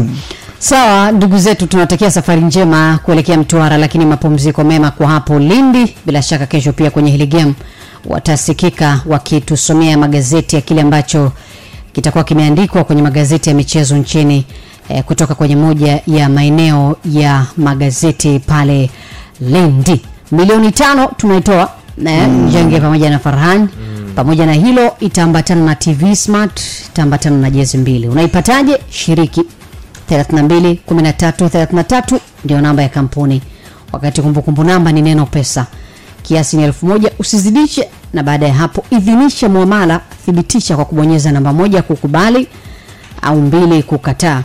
Na ukishafanya hivyo, niamini mimi, namba yako tayari itakuwa kwenye mzunguko na mambo yatakuwa mazuri kwa muda ambao draw itatakiwa kuchezeshwa. Usiondoke, tunakuja kumaliza na taarifa za michezo za kimataifa. Priska Kishamba, Yahya Njengi na Farhani Kihamu. kuelekea michezo ya nusu fainali ya kombe la FA. Simba na Azam na Ngwanda sijaona na Yanga na Singida Big Stars. Liti mkoani Singida, sisi mchongo pesa tunakuletea soka la kulevya special jackpot. Wakati timu yako inashinda uwanjani, wewe unashinda nje ya uwanja zaidi ya shilingi milioni 50. Jezi za timu unayoshabikia, Smart TV na visimbuzi vya kucheki mechi live na smartphone ya kufuatilia taarifa ya timu yako. Cheza sasa kwa buku tu kama unatumia Airtel, Vodacom, Tigo, Halotel na TTCL. Namba ya kampuni ni 321333 na kumbukumbu namba ni neno pesa. Mchongo wa soka la kulevya, ushindi nje ya uwanja. Chuo cha Greenbed kilichopo Mwanga, Kilimanjaro kinawatangazia nafasi za masomo ngazi ya cheti na diploma. Kozi za ualimu wa shule za msingi yani grade A, walimu wa awali English medium na diploma walimu wa sekondari. Kozi za biashara, business administration, utawala wa biashara, procurement and supply, manunuzi na ugavi. Kozi za VETA, electricity, umeme majumbani, tour guide na ICT, teknolojia ya habari. Karibu Greenbed College kwa elimu bora. Ada zao ni nafuu na zinalipwa kwa awamu 4. Hostel na chakula vinapatikana. Kwa maelezo zaidi wapigie kwa namba 0784696384 au 0763055960. Karibu chuo cha Greenbed, Mwanga, Kilimanjaro kwa elimu bora. Pale unapokutana na kreki au mipasuko kwenye kioo cha gari au bajaji, usipate wasiwasi, kwani sasa hauna haja ya kununua kioo kizima wakati nyufa ipo sehemu ndogo. Kutana na kampuni ya Vara Tanzania ambayo inauza na kusambaza kimiminika cha Vara na vifaa vyake kwa matumizi ya kufuta kabisa mpasuko, yani cracks za vioo vya magari na bajaji. Pia wanatoa huduma ya kukufutia nyufa na kurudisha kioo katika uimara wake, huku itilafu ya mpasuko ikiwa imefutika kabisa. Teknolojia hii inaokoa gharama, kwani unatumia pesa kidogo kufuta kabisa nyufa kwenye kioo badala ya kununua kingine kwenye gari au bajaji yako. Epuka matapeli. Bidhaa na huduma pekee zitolewazo na Vara Tanzania ndio halisi na thabiti kwa matokeo bora ya itilafu ya kioo. Vara Tanzania wanapatikana Dar es Salaam, Kimara, Temboni. Wasiliana nao kupitia 0684787222 au 0659875023 au tembelea page yao ya Instagram @vara_tz. Bwana, maisha sasa hivi yamekuwa tight sana ndugu yangu. Hivi ikitokea umeshinda bahati nasibu muda huu, ukaambiwa uchague kati ya pesa peke yake na bidhaa pamoja na pesa, wewe unachagua nini? Pesa ndo kila kitu mzee baba. Mimi ninachagua pesa. Mambo ya umatomato tena. Wewe wapi ndugu yangu? Mimi sipotezi muda hapo. Nitachagua bidhaa pamoja na pesa. Kwanza, kwa nini umesema hivyo? Sasa hivi mambo yote ni pesa faster. Safari hii ukicheza unabahatika kuingia kwenye jackpot. Wanatoa simu janja, flat TV kubwa pamoja na pesa taslim hadi milioni 10 kwa mtaji wa shilingi 1000 tu. Ya kushiriki, nenda kwenye menyu yako ya M-Pesa kwa kupiga nyota 150 nyota 00 reli, chagua namba 4 lipa kwa M-Pesa, kisha chagua namba 7 michezo ya kubahatisha na chagua namba 1 pesa faster, kisha fuata maelekezo mpaka uweke muamala wa shilingi 1000 tu. Kushiriki ni miaka 18 na zaidi. Vigezo na masharti kuzingatiwa. Pesa Faster 2023 ni lazima utoboe. Pesa Faster. Machalia rayo aka Chugansang 88.1. Hello aka Arachuga babako. Kifaru wa ila yote. Fogo kama fogo. Ni nini usichokiweza Bingilae? Hata niongee. Hapana. Mtu wa kazi na sio mboyoyo. Kila sehemu unapopita raia zinatambua shughuli ipo. Sombetini, Galoleni, Kijenge Juu, Daraja 2. Wewe ndio mtaalamu wa kuzalisha hela, maujanja na misimamo. Ngumu nyeusi. 881 Clouds FM Arusha. Clouds 2023 sababisha. Clouds FM Sports Extra ni zaidi ya Sports Tanzania. Ladies and gentlemen, let's get ready to rumble. Ukikaa vibaya tu ni knockout. Kuwa makini muda wote unaposikiliza second half ya Sports Extra yenye uchambuzi wa kipekee. Ladies and gentlemen, ni muda wa kupay attention. Kabisa. Asante kwa dakika zote ambazo umekuwa na sisi, na muda huu tunasema ni muda wa kupay attention kwa sababu tunakwenda kutazama taarifa za upande wa pili. Huenda ndio sehemu uliokuwa unaisubiri sana Kwa hivyo tunapofika basi tunakuwa tunakuomba utupe sikio lako zaidi kwa ajili ya kuweza kufahamu ili uweze kujua nini kinaendelea kwenye ulimwengu wa kimichezo duniani kwa maana ya taarifa za kimataifa. Na moja kwa moja Njenge na Farhani, tuanze na matokeo ya michezo mbalimbali ambayo inaendelea muda huu kwenye ligi barani Ulaya. Nchini Hispania kuna mechi ya Girona na Real Mallorca. Hii imekamilika kwa Girona kushinda magoli 2-1. Bao la ushindi la Girona limefungwa na Valentin Castellanos, muuaji wa Real Madrid. Kama unakumbuka wiki iliyopita aliwapiga magoli 4 Real Madrid yeye mwenyewe kutoka mguuni mwake. Lakini mechi nyingine ambayo imekamilika, FC Sevilla ameshinda magoli 3-2 mbele ya Espanyol. Lakini kutakuwa kuna michezo ya Athletic Club Bilbao dhidi ya Real Betis. Mechi itakuwa inaanza saa 5 usiku huu wakati sisi tunatoka humndani. Nchini Italia kuna michezo miwili. Kuna mechi ambayo iko mapumziko hivi sasa, Udinese akiongoza goli 1-0 mbele ya Napoli. Napoli inaonekana kama nyakati hizi ubingwa wanauchelewesha wao wenyewe sasa hivi. Walikuwa na subiri ushindi kwenye mechi yao dhidi ya Salernitana, wakashindwa, wakatoka sare. Lakini vile vile kwenye mchezo huu wa leo dhidi ya Udinese mpaka sasa mambo bado ni magumu kwa upande wao. Ni katika dakika ambazo tunaweza kusema wameshakula ng'ombe mzima, wanahitaji kumalizia mkia ili waweze sasa kuwa mabingwa. Lakini naona kumekuwa kuna kuyumba kwa upande wao.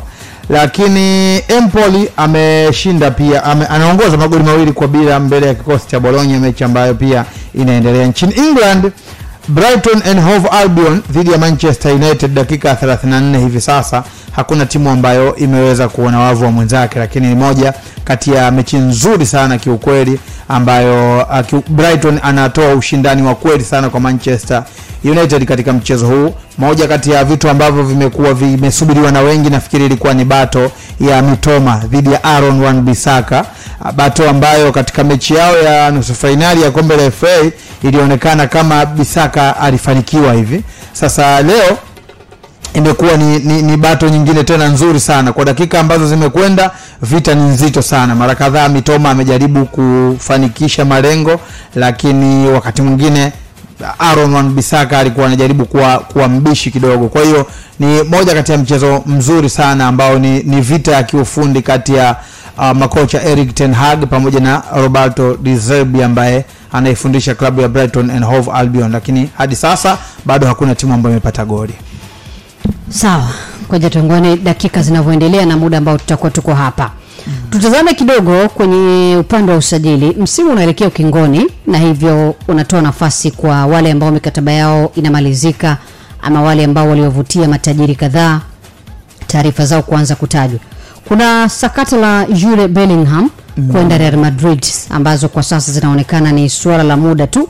Madrid wanaonekana kutaka kuendelea kujenga kizazi hatari. Na Jude Bellingham ni kijana mdogo miaka 19 na anahusishwa usajili wa paundi milioni 109 kutoka Dortmund kuelekea Real.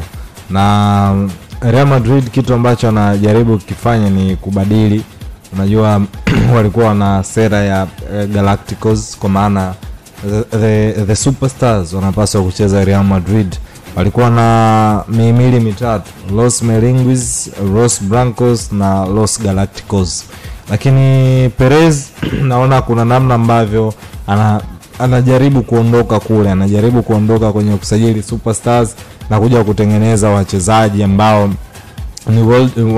ni rookies lakini wanakuja kwa wakubwa kupitia Real Madrid. Wana sera inaitwa Zidane's Y Pavons, kwa maana Zidane anawakilisha superstars ambao walienda pale, alisajiliwa kutokea Juve. Pavons ni Francisco Pavon ambaye alitokea Real Madrid Castilla kwa maana ya academy, ambaye pia kwenye mfumo wa sasa anawakilisha wachezaji wote wadogo ambao wanajiunga na Real Madrid na kuja kuwa wakubwa kupitia pale. Sasa ukijaribu kutazama tangu Yun Calafat ni chief scout wa Real Madrid, yeye ni moja kati ya watu ambao walipendekeza Real waondoke kwenye mfumo wa kusajili wachezaji wakubwa pekee, lakini pia kujaribu kuitumia Real Madrid Castilla, lakini kusajili wachezaji ambao wadogo across Europe, lakini pia Amerika ya Kusini. Young Calafat yeye ndo alipainia kina Vinicius Junior, Rodrigo Goes, Fede Valverde kuja pale, kina Eda wamefika pale. Lakini sasa unakuja kwenye scenario ya Jude Bellingham, kijana ambaye ameprove akiwa na Borussia Dortmund. Wanajaribu kuwa na succession plan kwa maana ya Marcelo alikuwa succeeded na Ferland Mendy. Wanajaribu kuona kwenye eneo la midfield ambapo yuko Tony, yuko Luka, before alikuwa Casemiro, wana Schwamen, wana Fede Valverde, wana Edu Camavinga. Edu ambaye sasa hivi pia anatumika kama beki wa kushoto, sehemu ambayo pia amekuwa na uwezo wa kucheza. Kwa hiyo wanamleta Jude Bellingham. Jude ni moja kati ya midfielders ambao wanafanya vizuri Europe kwa hivi sasa. Kwa hiyo kujaribu kumleta Jude maana yake ni kwamba unahitaji mtu katika eneo la midfield ambaye watakuja kuofa kile ambacho midfielders waliokuwepo watakuja kuofa. Hofu yangu ni kwamba Showman, Jude na Edu Camavinga wote hawa kwa sababu labda bado wapo kwenye early ages ya football development, hawezi kukupa macho Tony na Luka Modric wanakuwa, hasa Luka Modric mzaji ambaye amekuwa na vision tofauti na midfielders wote. Tony ni mzuri kwenye control game, kwenye kulead game, lakini Luka ni more creative, kitu ambacho hawa vijana wengi hawana. Kwa hiyo nafikiri baada ya muda Real wanapaswa kutazama a creative midfielder ambaye atakuja kukupa kile ambacho Luka amekuwa anakuofa kwenye timu. Na ukijaribu kuitazama Europe, sehemu ambapo unaweza kupata hao midfielders, kuna bwana mdogo James Maddison ambaye amekuwa changamoto yake ni injuries, lakini pia inconsistency.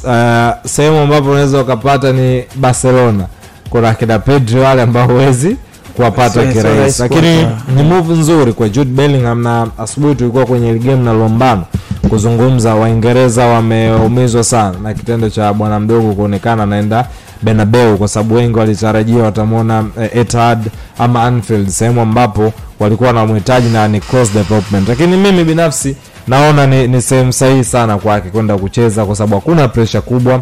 Ni timu ambayo anaenda kwenye succession plan, kwa maana anaingia taratibu bila pressure kubwa, tofauti na pressure ambayo ataenda kukutana England nyumbani, sehemu ambapo watampa matarajio makubwa sana.